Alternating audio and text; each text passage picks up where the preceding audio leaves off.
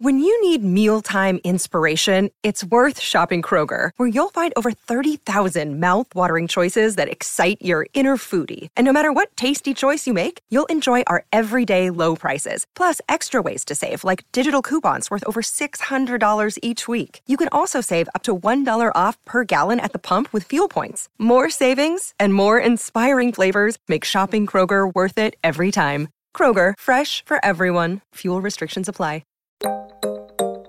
Let's just be real. As people of color, there are certain things our Caucasian brothers and sisters can get away with that we cannot. That meant all the disrespect, all the harassment, I had to calculate my responses because I knew the playing field was not even. And this is no judgment. I love my Caucasian brothers and sisters in this game, but the game is just kind of different in almost any industry. Whether you're an architect or a comedian, it doesn't matter. It's that need to control your responses. It's almost like you're not allowed to have a normal range of emotions, because if you do, then you're the angry Black woman or the sassy Latin woman. And so there's always a need for that, unfortunately, for people of color until the perception of who we are changes. I'm Gina Brion, and I'm a modern minority.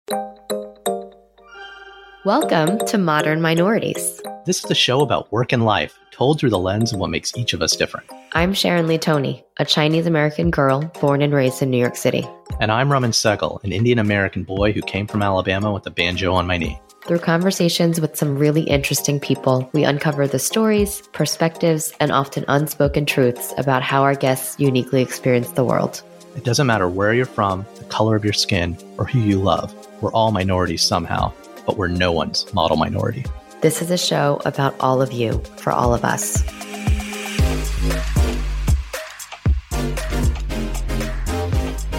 Today we're talking to Gina Brion, a native New Yorker who was born in the Bronx in New York, just like me.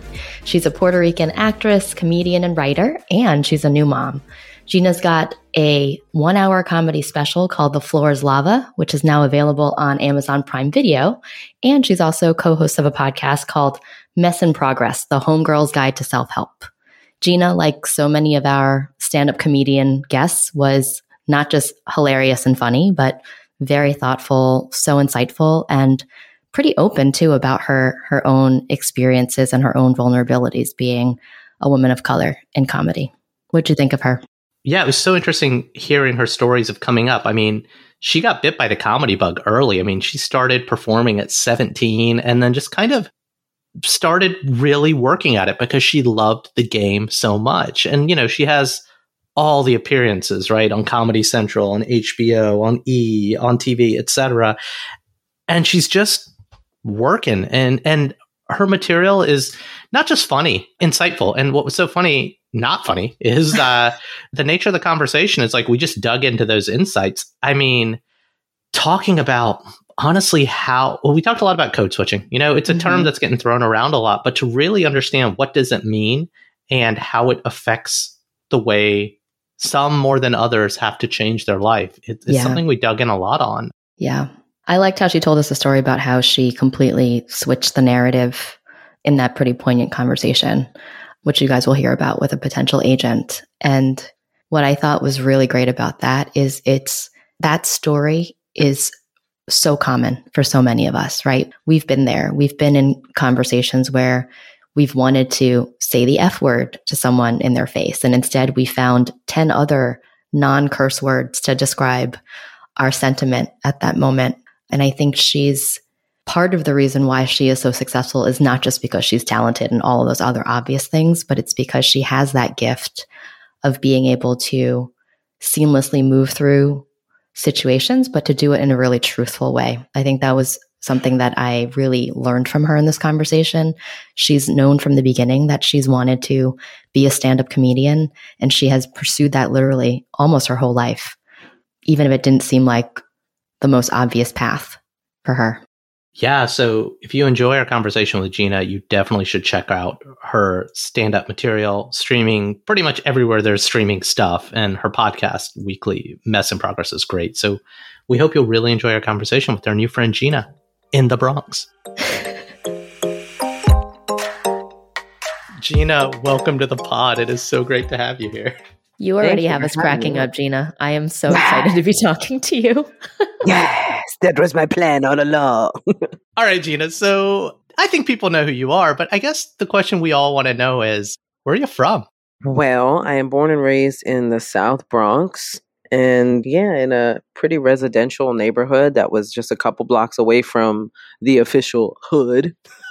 Yeah, I was a bike ride away from the hood, and I took my bike there often to visit friends and just to ride around. So I had that constant duality in my life of living in this little residential part of the Bronx, but then going to the hood where all my friends lived and to On where the near my bubble. school was. Yeah. Yeah.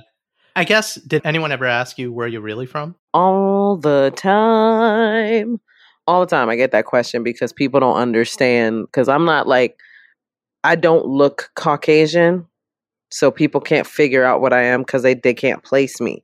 I'm not light skinned enough to be considered Caucasian.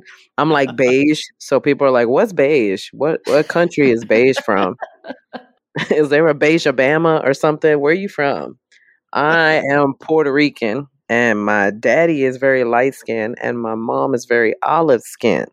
So they look like an interracial couple, but they are not. They are both Puerto Ricans. I did this kids book for my daughter where I had to draw a bunch of, it's about my grandparents' refugee journey from like India to Africa to England to America.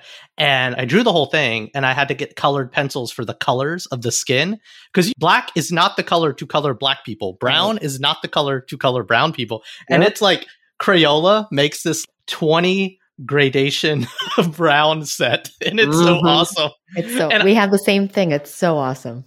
I feel like I need to just memorize all those colors. So I can be like, oh, Gina's burnt umber. Right. Or Sharon I is mean, umber. a I yellow am ochre. a dark beige or a light beige or a medium beige. I don't know. I'm one of the beiges. So what was it like growing up in the Bronx? I mean, you got any interesting, memorable stories from those days riding your bike around? I mean, I have a ton of crazy stories from living in the Bronx. Everything from having a gun pulled on me to me and my friends having to create these, what I would call broke people games. Because even living in a I hear that residential involves neighborhood, lava. I hear that involves lava. it involves lava. It does. The floor is lava on Amazon Prime. Shameless plug. Yeah, I remember growing up in the Bronx and just everybody being scared of where I was from. Anytime I told somebody I was from the Bronx, it was like, oh my.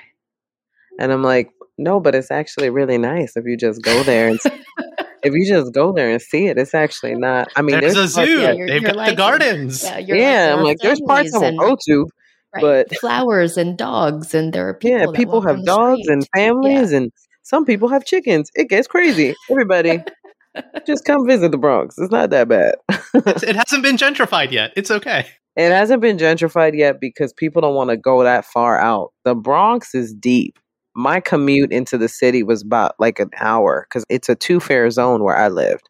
So I had to take the bus to the train, which is unheard of in my life right now. I was like, what did I do for so long? Because I look at the bus now and I'm like, I would rather walk. I will walk, sir. I will not get on that bus. Bus people are a different breed. What was a typical day in your childhood life? Tell us a story from your childhood. A typical day, depending on how far back we go, but still, most of my days, even up until high school, my mom would wake us up pretty early in the morning. We would wake up around 5 or 6 in the morning. My mom had to do this because most of the time she had to go to work, and she was usually, if times were tough money wise, I had to go in so I could get breakfast at school. Mm-hmm. So there was a lot of that went on where it was depending on where my parents were sort of financially at the time. But a lot of times what my mom wanted to do was kind of get us up and going early in the morning. And I actually appreciate that a lot. I appreciate that she did that for us because I love waking up early. Yeah. Now I love waking up early before anybody else is up, before the sun is up, just to have that time to myself. And it was something I watched my mom do every morning. Because if I was up at 5, my mom was up at 4. Right. So she would sit in the living room with her coffee and her Ritz crackers. Shout out to Ritz crackers. And she would just wait and then wake us up. And there's a couple times that I would wake up earlier than expected and just see my mom having her me time I just let her enjoy it. But it was something that it was a pleasant memory. And then we would be ushered off to school, and that's when my school day would start. I'd have breakfast in school, and then I'd go to homeroom and talk with my friends, my little group of friends. I always had a very small group of friends. I was very shy. People are usually pretty shocked to find out how shy I actually still am. I'm very shy and very socially awkward when I am out. I don't talk to a lot of people. I sit by myself, but that's more my mother's personality. My mom was always the silent observer. My dad is the boisterous, funny, silly guy, and my mom is the straight man. She's funny unbeknownst to anybody. Like when she don't mean to be funny, she's funny. Those are the funniest kind. Yeah, exactly. Yeah, They got my the mom. timing and the pacing, right? 100%. My mom is just always like that. And to this day, she's still so she'll just say something so unexpected, it just makes you laugh. But because my mom was like that, I was very much like that as a young person. And now as an adult, I sort of like to observe, sit back and observe. My mom would always say this to me before I left the house. It's one of my favorite quotes from my mom. She would always say, keep your mouth shut and keep your eyes and your ears open. And I always thought, I think about that so often now because what my mom was telling me was to listen more than I speak so that I can learn more, to observe more and comment less so that I can soak it all in. And I think about the brilliance of that statement and what it carried in it. And so like that was just what my mom instilled in us. So I was like that in school. I would just sit and I would observe and I would watch, and I made friends with the school bullies because I would make them laugh. So the school bully, this girl named Ruby, there was just the boy bully was bullying me one day. But because I was friends with Ruby and I made her laugh, she went up to him and was like, you gonna stop bullying her. You gonna stop today. This is the last day of bullying my friend. And he never bothered me again after that day because she was scary. Wow. What grade would that have been in? Roughly. That would have been, I want to say, that would have been in junior high. Yeah. And it probably would have been, I would equate it to a sophomore year of junior high, Like I guess you could say. 7th grade, 8th grade. Yeah, around 7th grade maybe, or something like that. Sophomore, junior year of junior high school. But yeah, I was thankful for that. I was thankful that I could make people laugh because it saved my butt. What did you want to be when you grew up back then? Everything. I knew I wanted to be a performer. I didn't know in what way. I was too shy to be a singer. I didn't really have the discipline or the body of a dancer. So as much as I loved dancing, and I still respect it so much as an art form, and singing too, it wasn't something I felt like I had a lot of passion for, is the best way to put it. Enough passion where it was like, I have to do this for the rest of my life. When it came to comedy, it was just the first time I experienced stand-up comedy, I knew it in my heart. I said, this is what I want to do for the rest of my life. I want to do this. I don't know how. I have no idea how, but I want to do that for the rest of my life. And I felt it in my bones. Was that an experience of performing, or was that an experience of going to a club for the first time, or was it just watching Richard Pryor like the rest of us? It was literally watching, because my parents would sometimes play certain stand-up comics, but a lot of them were in Spanish, and I have a great grasp of the language back then. I'm much better now, but I couldn't really fully appreciate it back then. But I knew certain things were funny, and I was glad that my parents were kind of cool enough to let me listen to it. But the first comic that I really saw and connected with was Brett Butler. And I watched her, and I remember just thinking, being in awe of this beautiful, intelligent Southern woman on stage, basically controlling this room of people, commanding their attention with only her wit. And she was so sharp and so funny and so sarcastic. And I was about 14 years old, and I got everything she was saying. But then again, I hung out with adults. Like, that's what I rolled with adults all the time. So I kind of understood their world a little more than the average 14-year-old. But everything she was saying, it just resonated. And I don't know how to do it, but I want to do that for the rest of my life. And I just became consumed and obsessed with learning everything about stand-up comedy. Because a month after that, I had seen George Lopez on the Spanish channel. And I was like, I seen a woman and I seen, a Latin A brown guy. person, yeah. Yeah, I'm like, Yeah. that's me. I'm like, that's me. That's me. I'm a combination. I'm a hybrid mix of those two things. And so in my mind, I was like, this is just I guess I wouldn't have labeled it back then, but I think I knew like, this is a sign. This is a thing. I have to go for this. I have to try it. And so I just continued to be obsessed, and my parents were very supportive of it. They let me listen to comedy and let me watch comics, and I'm so thankful. When was the first time you performed? It would be, technically, my first performance was in the hallway of my high school, right in front of the auditorium, Of for course, all of my drama nerd friends. And I grabbed a hairbrush as a microphone, and it was gross and crusty, but I did not care. It was my little microphone, and I was just doing little jokes about high school life. It'd be like, hey, did you see what Mr. Fine did in fifth period? It's like stuff like that. And so it was stuff they could relate to. So you would just set this up on your own. You were like, hey, it's Tuesday at 2:00. I got some funny things to say. Let me stand in the It was hallway. a little more random than that, where it was like we would be just sitting around, and then everybody would be like, hey, Gina, like, you're funny. Like, tell us some funny stories. And I'd be like, okay. And then I would just do some funny stories. And it just felt like my first attempt at stand-up. And then the first club I did was Stand Up New York. My mom entered me and my sister in a contest called The Funniest Person from the Bronx. And that was the first How old time were I you? said it. But I think I was about 18 at the time. I was about 18 years, I was 17 or 18 years old, and I stepped on the stage for the first time. And man, it was something else. It was something else. I wasn't nervous. I wasn't anxious. I was so excited. The nerves didn't hit me till the second time I got on stage, and I bombed horrifically the second time I got on stage. What was different about the first time versus the second time? What happened the second The time? first time, you know what it was? The first time, all of my friends were there. The second time, it was just a regular crowd.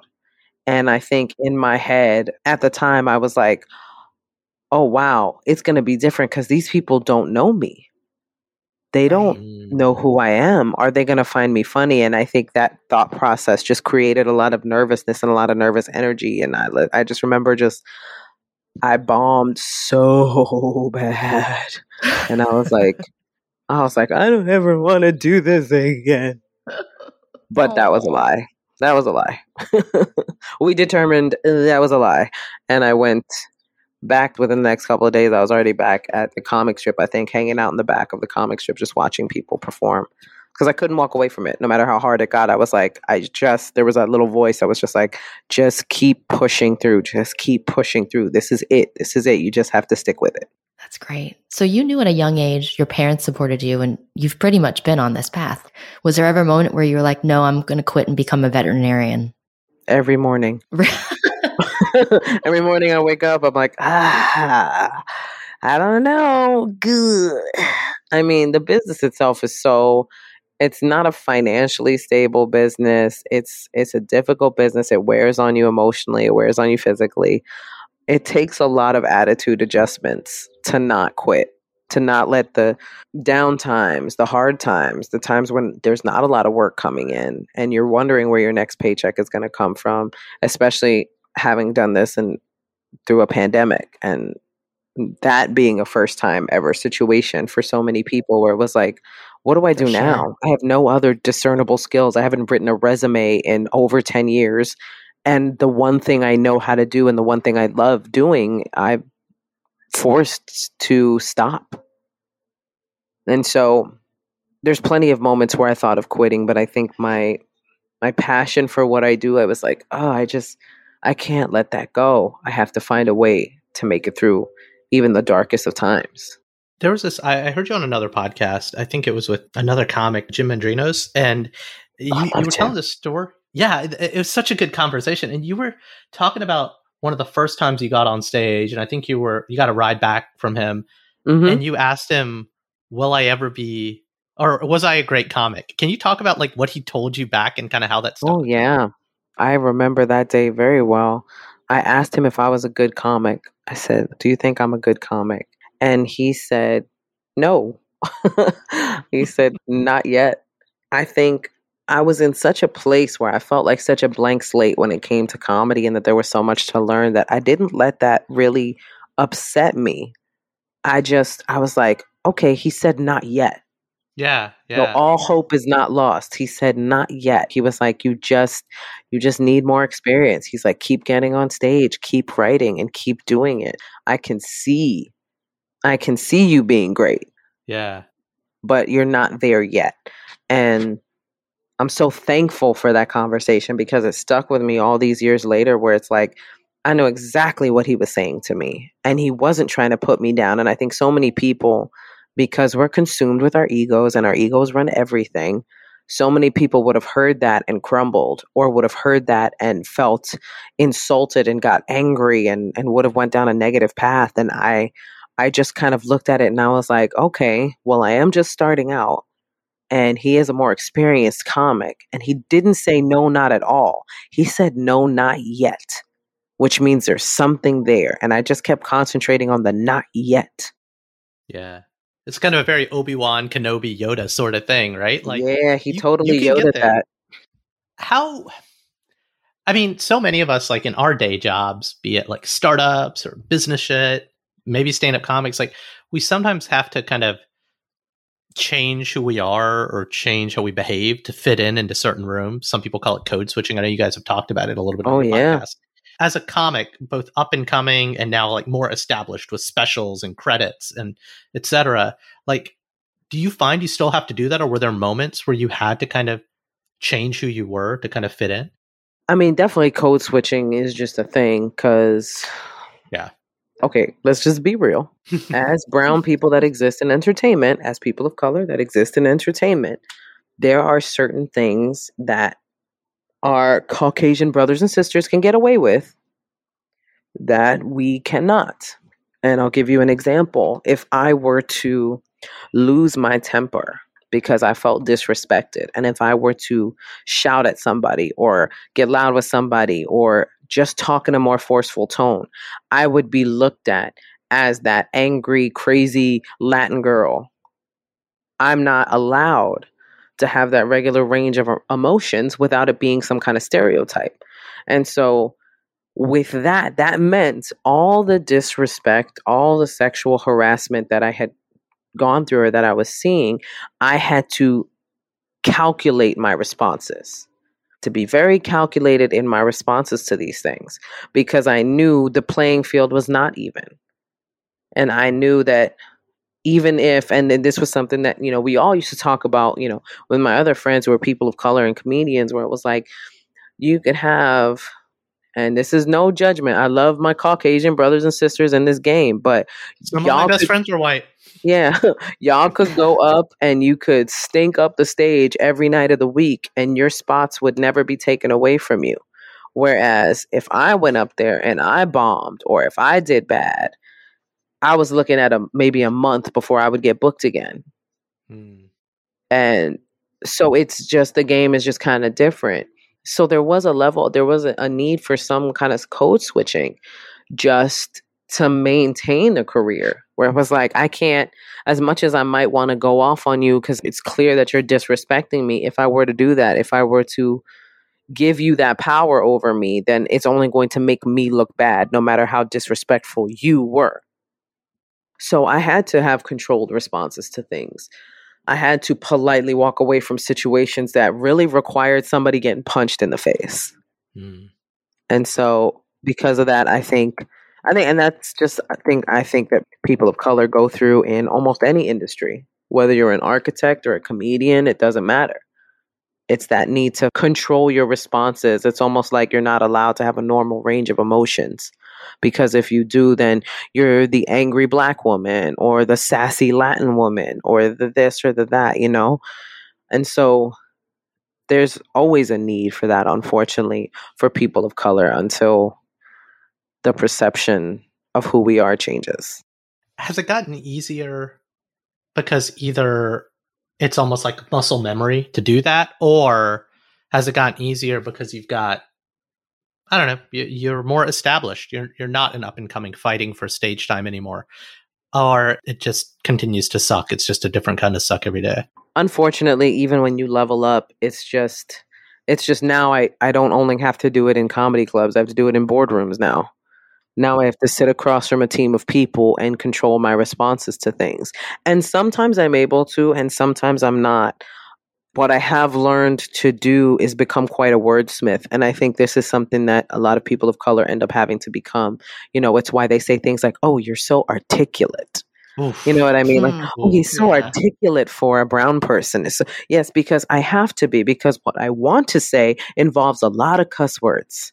Yeah. And I'm going to hurt your feelings. So what I have to do now is use this double speak and fix the conversation so that your feelings don't get hurt and I don't look like a bad person.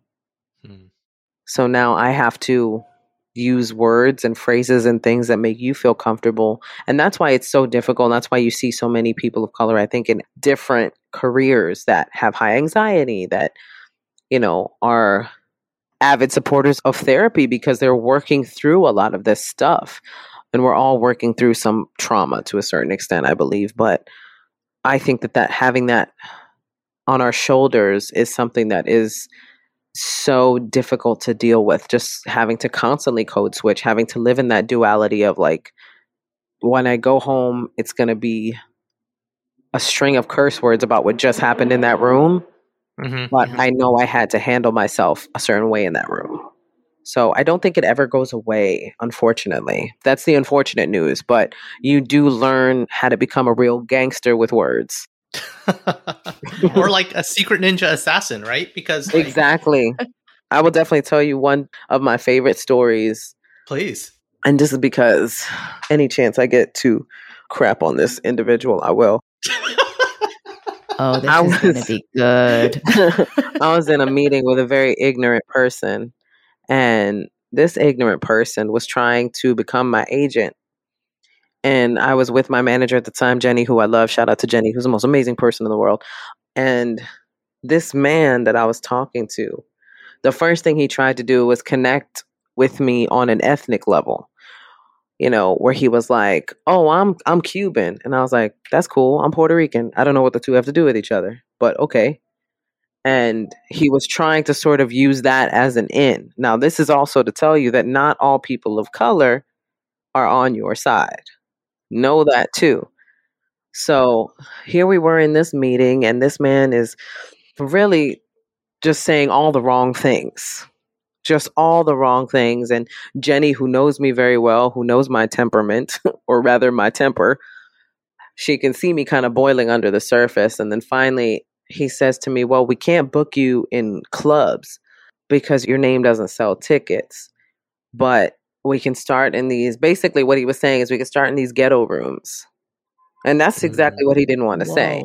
But we can start in these ghetto rooms. That's where we'll build your fan base. Now, mind you, this is me already established, already having specials out, already having made a name in clubs.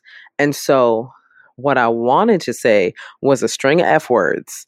But what I said to this man was, I looked at him and I said, well, actually, the agent that I had prior to this was such a brilliant agent that she already set me up with relationships with several different clubs. So if you can't book me in any clubs, it speaks more to your ineptitude as an agent than it does to my popularity in the business. And then I sat back and I watched this man's world crumble. And my manager just kind of chuckled. And I was like, I wanted to high five myself, y'all. I want to high five you right now, dude. I do too. I was like, whoa, that's like taking a sword and just kind of, when the person isn't looking, cutting off all their clothes and walking away. Yeah, I saw like the Mask of Zorro thing happening. Yeah. It needed to be said. And I was like, you know what? This needs to be said right now because I'm not cool with how you're talking to me and I'm about to make you aware of it. Wow. Is that the exception or the norm? That sort of thing happening? Or 50-50? It's about 50-50 because you get well known enough on your own and anybody's a yes man to you. Anybody. If you gain that much power and that much popularity, that's why influencers are so big now because they come with an automatic audience. And so, why are influencers everywhere? Why are they hosting things? Why are they becoming actresses? Why are they in movies? Because they've done all the work themselves. They now hold all the power and they can call the shots in those rooms. You can't hate them for it. Like, a lot of comics are like, ugh, influencers. I'm like, don't hate them because you're too much in your ego to fight as hard for what you want as they are. They just walk into, they've done the work. They got the followers. It's not the same as stand up. Yes, stand up is incredibly hard. Some would argue harder than a lot of what the influencers do, and that's fine. Have that argument, but respect the game. They did it right. They walk into the room and the industry already knows they have the power. So they will talk. Well, I've seen some influencers talk wild to some of these industry people, and it is hilarious. Keep doing it. I love hearing it. Because you take the power. Once you start doing your own thing and you realize that you can, really look at what Dane Cook did. Look at what Gabriel Iglesias has done. Look at what Louis C.K. did, whether you like him or not. Yeah. Took the game and flipped it and made the money his. There's a Brown comic. I won't say who his name is, but I heard through another Brown comic friend of mine. I have to be careful what I say here. He knows a lot of Brown comics, apparently. All shades of Brown. No. But they had a deal with one of the major platforms, streaming platforms. And part of their negotiation was, that's cool. We've got this thing. Thank you for putting my material on your platform. But I own all the followers of the official social account. So should we part ways, they're mine because I'm going to grow them. And I thought that was such a ninja move because it's, yes, I want your distribution, but more valuable than your distribution, which is rented, is the ownership of the list. Yeah. The of ownership my of audience. the connections. I bring my audience with me. Yeah. Yes. And the audiences are more savvy now to how the business works, and they would rather support the artist directly. So the industry now has to follow suit. That's another reason why when you are self-made and you've done all the work yourself and you own all the stuff yourself, you have so much power when you walk into that room. I've seen it. I've seen people, just the way that they speak to celebrities who have made their own and who have their own stuff and know that they don't need you. It's almost like they're groveling. Mm-hmm. I want to ask another question. So you also have a podcast, right? And Mess in Progress, which is, I find it not just hilarious, I find it insightful. And that's one of those things. Yeah, no. And please keep making it because it's like longer form, but there isn't any code switching on this show. This is you and your partner, Catherine. And I want to hear more about like how you guys know each other, but like just kind of saying it like it is. And why did you decide to jump into that game versus the established platform of comedy? It took me forever to want to do a podcast. People were like, you should do a podcast. You should do a podcast. You should do a podcast. And I was like, I don't know if anybody cares what I have to say. And I think at the time it was just so much like, I don't know if anybody cares what I have to say. And there's so many podcasts. And then bit the bullet and I was like, you know what, I'm just going to do it. And Catherine originally came on just as a producer. And we'd known each other so well. We're such good friends. As we were trying to do the first couple of episodes, Catherine was just like, this isn't right. There's something missing from this. And she said, why don't we do one episode together? And I was like, okay, I'm down for that. And it was like we just fell into it so perfectly. And the back and forth was great. And it was so enjoyable that we were like, this is it. This is what it needs. It needs this energy. And so we continued doing the podcast. Catherine not only is the co-host, but she is the producer of the podcast. And so she's a brilliant producer and she sees a lot of things that I don't see because of her work for BuzzFeed and because of the other work she's done just with digital content in general. And her input was just so valuable to me because it's just like one of those things where it's like she'll tell me something, and even if I fight it at first, I can step back and see, oh, you know what? She knows way more about this than I do. This is actually her world, and it's been a learning experience, I think, for both of us. And watching it grow has been amazing, and seeing where we are now with the podcast. And we're doing a lot more episodes with just the two of us. And if we're lucky enough to have a guest, it's always great. But we've had such great back and forth discussions about so many topics that I think I was a little bit nervous to approach at first, because as a comedian, people know one side of you. They know that one side that makes it to the stage. They don't often get to hear your insights on current events or insights on things like therapy or code switching or anything like that. And so I was a little afraid to be that vulnerable and put that much of myself out there.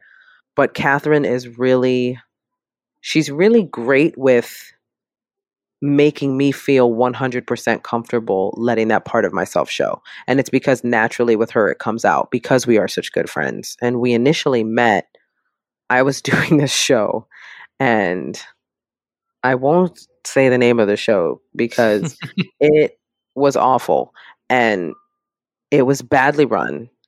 And she was part of the crew, and I didn't really know her back then, but she was on this show with me, and it required me to speak Spanish, and my Spanish was terrible at the time.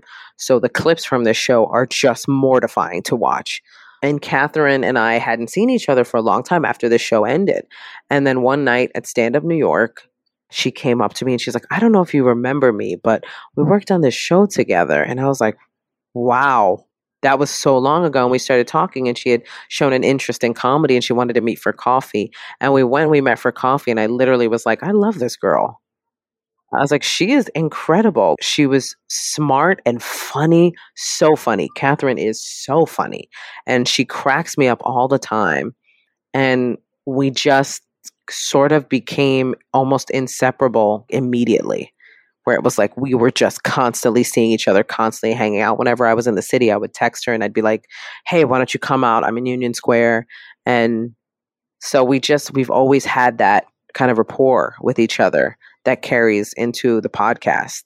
And she's really good with current events. She stays on top of things because I do not. I don't know what's going on in my life, let alone the world, half the time. But Catherine will bring up very interesting things and send me articles and send me clips, and I'm so thankful for it because she sends me great stuff that she knows I'm going to connect with that are great topics. So listen to the podcast because she is legitimately hilarious. That's so great. And you probably don't have time to keep up with current events because you've got some new developments in your life in the last couple months. We hear that you're a new mom. 100% I am, and I love every second of it. I can hear my son crying right now. That's not great, but he's in the back with my husband, and I can hear him crying, and it's just like, what's crazy about motherhood, and this is the thing that just is so intense, and your whole body reacts to your child crying. It is something I cannot control. When I was breastfeeding, and he would cry, my boobs would literally just leak. It was literally now when I stopped breastfeeding, my body still has this automatic reaction. When I hear him cry, it's like just all of my nerve synapses start firing. And it's like, get up, go to him, pick him up, make him feel better. It's this natural instinct that you can't fight it. It's just this. It's incredible. I know Remen and I both, well, as you heard, he has. My boobs are not leaking, guys. My boobs are not leaking. Boobs. He has no boobs. You have no boobs to leak. I've got boobs, and I've got two little boys that are now 7 and 9. And even now, like I'll be dead asleep, and if it's in the middle of the night and they're down the hall, and I hear like in the faintest little voice, I'll hear "Mama," but from like down the hall, I am up. Yep. And your body it's a completely subconscious thing. You'll always respond to your kids in that way. It's kind of amazing. It's something that I find so fascinating because I noticed it right away where it was like, I would hear him cry and all of a sudden I'd be filled with anxiety because it's like physically my body was like, oh no, you have to protect. It's almost like this animal instinct of like, I have to go protect my son.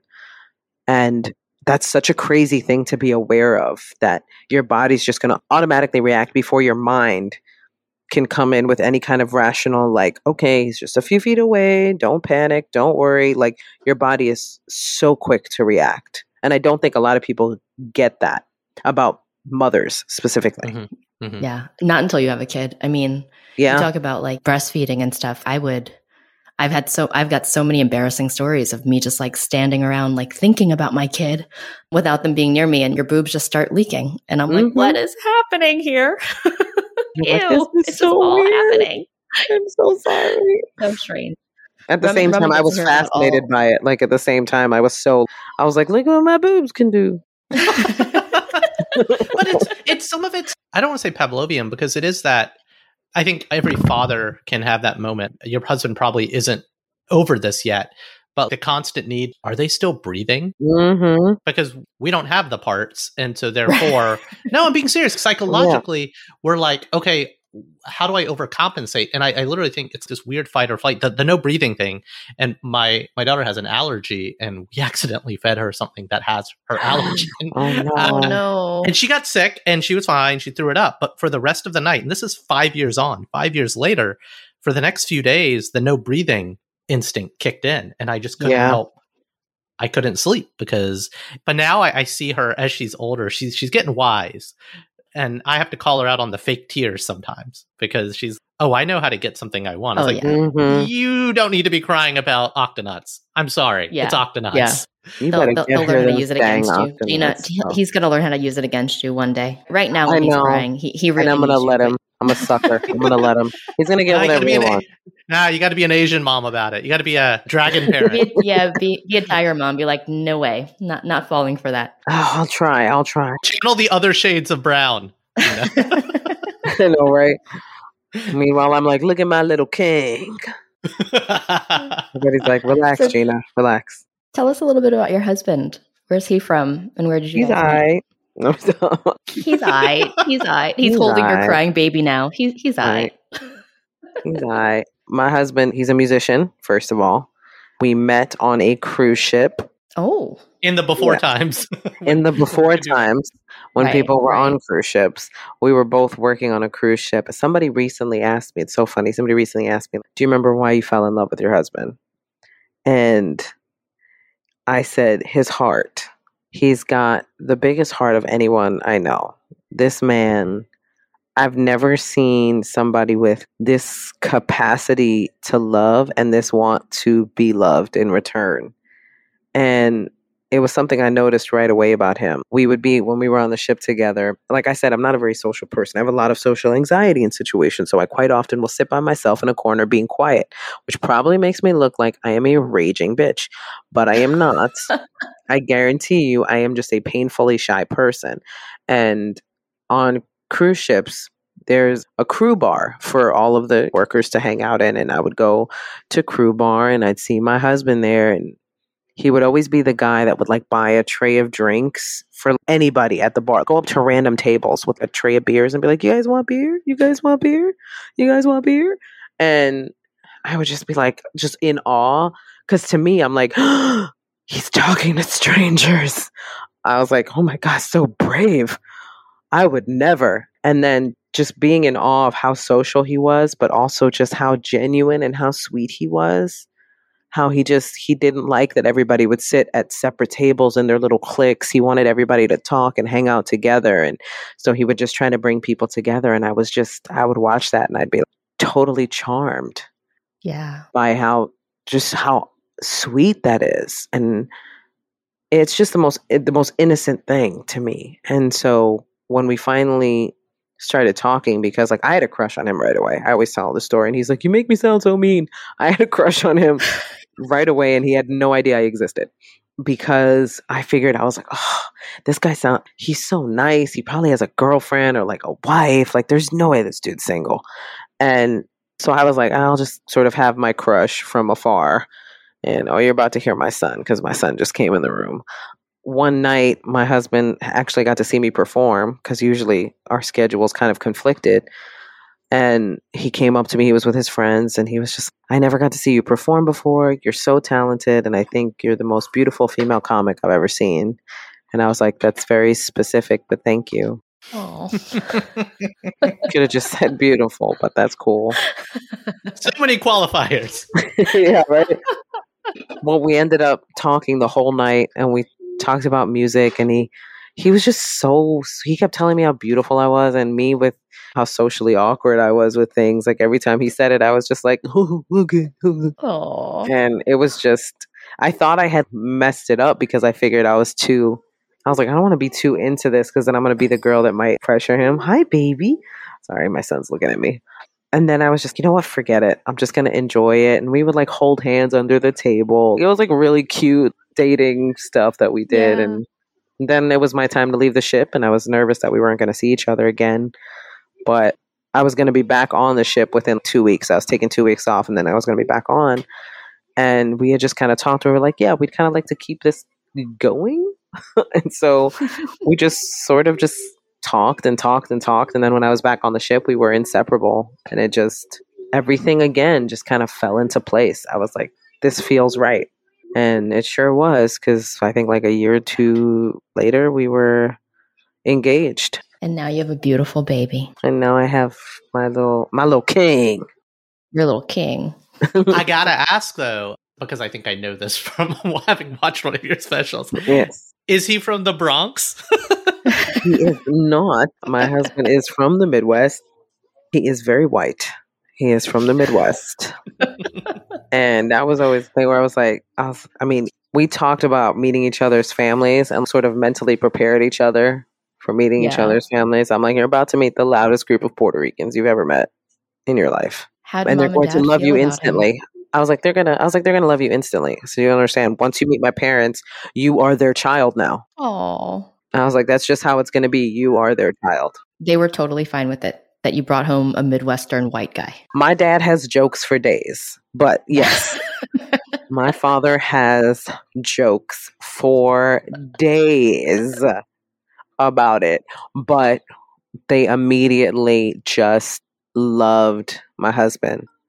It's so funny because I remember a week after meeting my parents, he was like, your dad's texting me. And I was, yep, welcome to the family, sir. Oh. You are now part of the group family chat. That is it.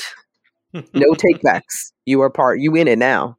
And then when I met his family. My wife has chosen to opt out of the group family chat. But my brother-in-law, my wife is Asian, I'm Asian, but my brother-in-law is Black in an Asian family, and he has to overcompensate to really be in on the family group chats. It's kind of amazing. Yeah, my husband's Black, and my family posts all of the things they're cooking, so it'll be like dumplings and chow fun and stuff, and he's like, your uncle just posted another picture of his roast duck. I was like, you got to tell him it looks good. Tell him it looks delicious. And he's like, okay. Tell him it looks great. Just thumbs up and tell him it looks great. Exactly. And was it reciprocal on the other side? Did your husband's family, were they welcoming with open arms as well? Oh, are you kidding? They were so nervous to meet me. Yeah. They were so nervous to meet me, mainly because we came from very different political backgrounds.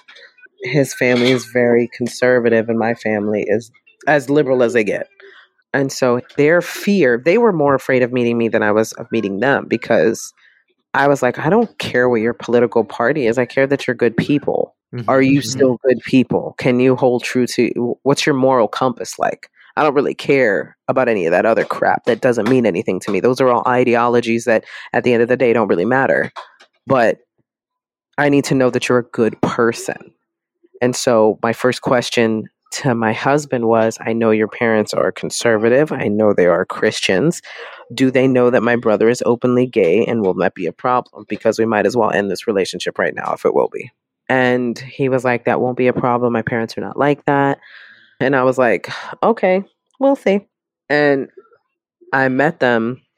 They were literally the most down-to-earth, sweet people, non-judgmental. It's like they're just cool with Jesus, everybody. That's it. They're white people that are cool with Jesus, and they don't want no trouble. They just want to be able to go to their church. They want to be good human beings, and they don't pass judgment on anybody. They're just good, wholesome people. And once I met them and I knew we were in a good place, and they immediately just took me in like I was theirs too. So our families were similar in that way, in their capacity to make you feel automatically like a family member. Yeah. I think once you strip out all of the surface stuff, it's how your families behave with each other or with you, right? If you observe your partner's family kind of behaves with them the same way, you're going to be good. Doesn't matter the color, the religion, any of that stuff. It really doesn't. Once you get past all that and you get down to who people are, you can really see the beauty in people if you can get past all the junk that doesn't matter. In the end, it just doesn't matter. which is a hard place to be nowadays because I know politically people will shun you for what you believe in or whatever. But to me, that's never been important. I'm like, I'll only shun you if you're a crap person. So no, if I've ever shunned you, you're a crap person. Just know that. There's something deeper at work. Yeah. Rest assured, this is not about who you are politically or whether or not I find you funny. You're just a terrible human and I don't like you. That's a good basic barometer. So, Gina, we've so enjoyed our conversation with you, and I wish we could talk to you forever, but I think it's time now for speed round.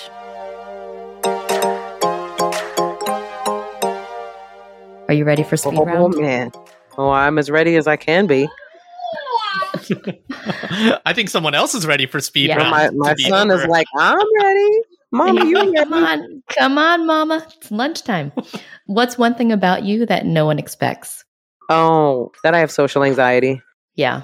No one expects that. They think because you're a comic, you're always on and you're always comfortable in rooms full of people. But if I'm not on stage, usually by myself somewhere because that's what I prefer. Yeah. Is there a book or a movie or even a TV show that has characters that you relate to? Oh, goodness gracious. Yes. I mean, wow, there's so many. That's such a great question because first of all, I'm a book nerd. I love books. But all the books that I have or I own or that I get into are mainly books where I feel like I can learn something from. I don't get into fiction books. I get into a lot of self-help, spirituality, new agey type books. Like I'm a big Mark Manson fan, if you've read any of his books. But I think the first time I ever connected with a writer was actually due to my English teacher in high school, Mr. Jeff Bouvier, who was a very impactful teacher, and he gave me a book the year I was graduating, which was, I think, also coincidentally the first and last year he taught in high school because he wanted to teach in college. And he gave me this book by Nicholson Baker, and he wrote in the book, and I think I have it somewhere in storage still. He wrote in the book, "I think you'll like this writer. He thinks like us." And I remember just loving that this guy got me. Like he understood how my brain worked. And when he gave me this book, I cherished it. And see, my son's like, "Go, mommy." He's like, "I like the mezzanine, but other people prefer human smoke." Right. He's like, "I like all of my Conticos books, mommy." But yeah, I remember reading that book by Nicholson Baker and being like, yes, I get the way this guy writes. He was kind of quirky, and he was intelligent, but not pompous. I noticed with a lot of certain writers I would read, I'd be like, I get it, a lot of words, jeez. But with this guy, he was obviously intelligent, but also very realistic in the language that he used, which I always appreciated. And I think the book what was the book about? The first book, I think it was about the pattern of thoughts or something like that. And then the second book by Nicholson Baker that I read on my own was about, I want to say it was about old newspapers for some reason. Like these are the things that interest me sometimes, like these random books.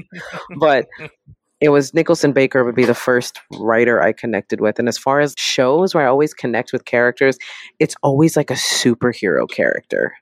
I think I really have a hero complex. I got to talk to my therapist. I really think, because I always connect with that superhero vigilante kind of out for justice kind of characters. Yeah.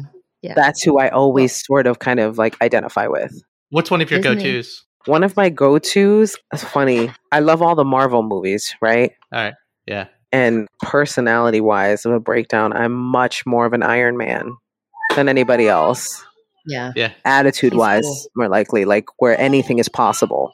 And I think that's what I liked about that character. Yes, he was this, first of all, I love Robert Downey Jr., but just that sort of cockiness of I can get anything done. Mm-hmm. I can do anything and just I can save the day. I know I can fix this. I think that's always sort of kind of my mentality, but I also do that with fighters. I feel like Tony Stark is a freaking genius. Yeah. You just, to have that kind of brilliant mind, it's like, oh, I wish I could just, if I could create a little suit and then just. Yeah. It might not be solved. I haven't solved it yet. Yes. 100%. Right. I haven't solved it yet, but I think also connecting with the power of somebody like Captain Marvel, when you look at that character, to show my nerdiness a little bit more. Just even her backstory and the backstory they show in the movie of her having had this life on Earth and then having this completely different life when she's exposed to the one element that actually changes her physical chemistry. I'm such a nerd, but The Tesseract. I didn't want to say it, but like I'm like, don't say it, don't do that, Gina. But yes, and I love the power that, because what I loved about that character, what I loved about the Captain Marvel movie is them showing. I love anything that shows duality and struggle with duality, because I think there's so much more duality in life than people actually recognize or admit to. And here was this character struggling with her origin story, essentially, and how she became who she was, and where she falls on the spectrum of, am I more human or am I more this thing now, this new thing? And so that's another one that I really connected with. That, and I love the Creed movies and the boxing movies with Sylvester Stallone, because there's a lot of heart and a lot of I'm the underdog that ends up winning, which is also a story I connect with. So Yeah. What is your favorite mom dish? Mom dish that I make or mom dish that my mom makes? Both. Mom dish that my mom makes will always be baked ziti. My mom's baked ziti is, and when she makes pernil, if we're talking about traditional Puerto Rican food, when she makes pernil, What is that? pernil is roast pork, and it's delicious. And my mom cooks it for hours. She starts the night before, and it is the most incredible thing. My mom is such an incredible cook. It's a slow roasted pork shoulder ramen. So when you get it, it's like it just like falls right off the bone. It's Girl, really yes. Mm-hmm. It is so delicious. And my mom can throw down. My favorite mommy meal to make of late, because I experiment with a lot of foods, I made vegan biscuit sliders. So I made Beyond Meat little vegan sliders. Oh, And they he's came out old so enough good. to like pick it up and chew. How old is your baby? He's 10 months. I'll break off little pieces of whatever I eat. I just make sure that it's not too spicy. There's not too much seasoning in it for him.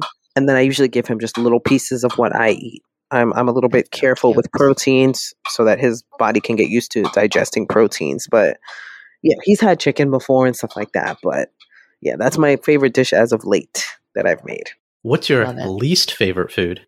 Arugula. Seriously, fuck arugula. I can't. Oh. If I see one more plate of arugula somewhere, I'm going to lose my mind. I hate arugula with such a passion, That's and so they put funny. it on everything. Why is it on pizza? Why is arugula on pizza? I didn't order grass shavings. With my pizza. Here's what I'm gonna. Here's what I love is the hate. This is what I love about that question. We've had so many guests recently be like, I don't know, I don't like, and I'm like, no. Again, to be clear, we're on opposite sides of the arugula argument, but I respect the hate. You gotta hate something, or you stand for nothing when it comes to food. Exactly. I can feel how much you hate that arugula. There's so much vitriol in your voice. I was at a show in Washington State somewhere, and I think it was Washington. It may not have been Washington. I don't know what I'm talking about. But they took me to this restaurant. I ordered a salad, and the salad was all arugula. And I swear to God, they put it in front of me, and I've never had such hatred in my face for a dish that was placed in front of me, to the point where the booker of this show, whenever I see arugula, I send her pictures of the arugula. I'm like, this is just a reminder of how much I hate arugula. I'm sure you have many answers for this question. Yes. Who is someone out there that you would want to interview on a podcast? Oh, good grief. Keanu Reeves. Keanu Reeves. Why? I find his story fascinating. I find his personality fascinating. I've seen him in the city before, literally just chilling like he's not Keanu Reeves, just sitting there with his Keanu Reeves face, being Keanu Reeves, and just acting like he's not who he is. And I'm just like, he just seems like an interesting person that I would love to talk to and be, you just seem so cool. And he's had so many different things in his life that have just been so many traumatic things. And he seems to have this stoic attitude almost of getting over some of this stuff. And I just think he's really amazing. He just comes across as an amazing person just based on the interviews I have seen and some of the people that I know that have met him, that I've gotten some insider information on, where I'm like, he just seems like a really dope person to sit down and talk with. That would be a dream interview, I think. But if I could do dead or alive, it would be George Carlin, 100%. Yeah. Yeah. I would interview Carlin. Two fantastic choices. Yeah. Gina, last question. What does No. being... Yeah, I know. But what does being a modern minority mean for you? Well, being a modern minority for me means so many things, mainly seeing different things change in what we're fighting for. Seeing the wins from when I was a child, seeing different things, and getting annoyed to a certain extent at the battles we're still fighting for justice, for equality, for all that. And also being able to have open conversations. I think a lot of what being a modern minority is to have the bravery to have these discussions, whether it's panel discussions, whether it's discussions on podcasts, discussions on colorism, discussions on code switching, discussions on Black Lives Matter and other issues, and social injustices and systematic issues. I think those conversations are being had now more than ever. And what I will give credit to millennials for is that they are setting up the dominoes for Gen Z to really get things done. Millennials are putting into place practices and ideals and changing certain ideologies that have been in practice for so long just by asking questions. I did this bit, I think it was on the special, where I talk about how all millennials did was like they came in and saw all the stuff we were putting up with for so many millennia, so many decades or whatever, and they looked at it and they were like, you guys know you don't have to put up with that, right? You guys know you can you can change that. You can actually stop that. You just... And we were like, whatever, nerds. And we just kind of ignored what they said. But in reality, they are really, as annoyed as you might be at millennials, take notice of the changes that they are making, because those changes will be what Gen Z lives and implements in their life. So the millennials are setting up these dominoes for Gen Z to knock down. And I appreciate that, because it's because of them that I can get books for my son. My manager sent me a book called C is for Consent, which to boomers and Gen Z seems like a ridiculous book to give to a child, but it starts as their children, teaching them lessons. And these lessons that we weren't given. Think of how many times as a little boy you were told, boys don't cry, boys don't get upset, don't be emotional, stop being a wuss, stop being this. It's because of the fight that millennials are fighting for in terms of language, in terms of being fair to people, that we are able to raise our children to be much more aware, much more tolerant, and much more emotionally intelligent. And so be thankful for those things, because no other generation before has taken those steps. And they're necessary ones too. Very much so. Overdue, some would say. Yeah. Gina, this has been so much fun. Thank you for just making the time, even with the little one around. He was an extra guest. Yeah, and we can't wait to see what's next from you, and we can't wait to keep watching and listening. So thanks for doing what you do. Thank you so much. Thank you for having me. Thank you for the great conversation. And that's our show. Like what you heard? Please subscribe, leave a review, and a 5-star rating on your favorite podcasting platform. Now more than ever, people need to be hearing these stories. Please share our show with a friend or 3.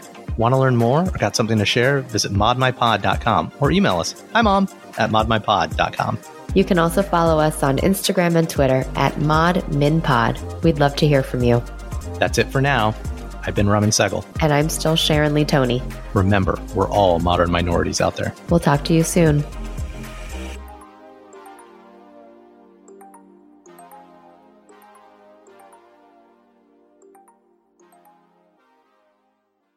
Hey guys, it is Ryan. I'm not sure if you know this about me, but I'm a bit of a fun fanatic when I can. I like to work, but I like fun too. It's a thing. And now the truth is out there. I can tell you about my favorite place to have fun. Chumba Casino. They have hundreds of social casino style games to choose from with new games released each week. You can play for free anytime, anywhere. And each day brings a new chance to collect daily bonuses. So join me in the fun. Sign up now at ChumbaCasino.com. No purchase necessary. VGW Group. Void where prohibited by law. See terms and conditions. 18+.